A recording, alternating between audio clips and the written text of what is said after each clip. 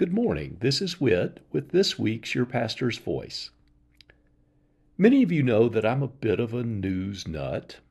I like to keep up with what's going on in our world.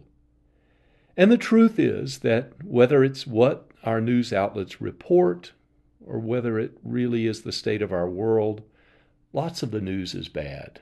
It's hard to listen to.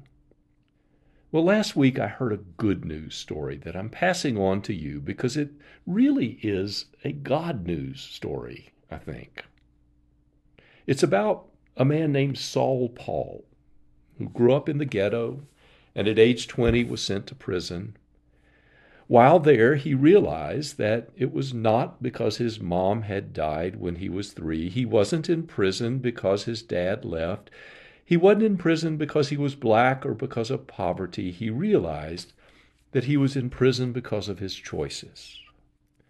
And then it happened. He realized for the first time that if he was in prison because of his choices, through his choices, he could also write a different script, dictate a different life. And here's the God news part. You see, he chose his name from this guy in the Bible, Apostle Paul. Before his name was Paul, his name was Saul. And when his name was Saul, he wasn't the best person. And then he had a life transformation. Saul Paul could relate to that because it represented his entire experience.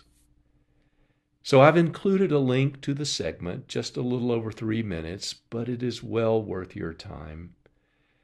And I just want to lift up one thing more from Saul Paul's story that encourages me.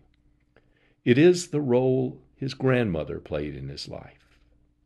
In his words, I choose to be the change because someone chose to be the change in my life. And that was my grandmother. This amazing woman named Pearlie. She adopted me. She raised me as her own.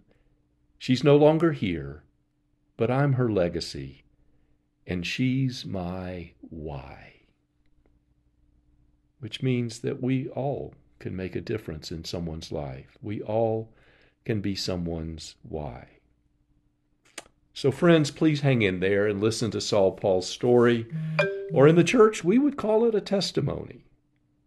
In a world where there's lots of bad news, I hope it will lift your spirit on this Tuesday morning.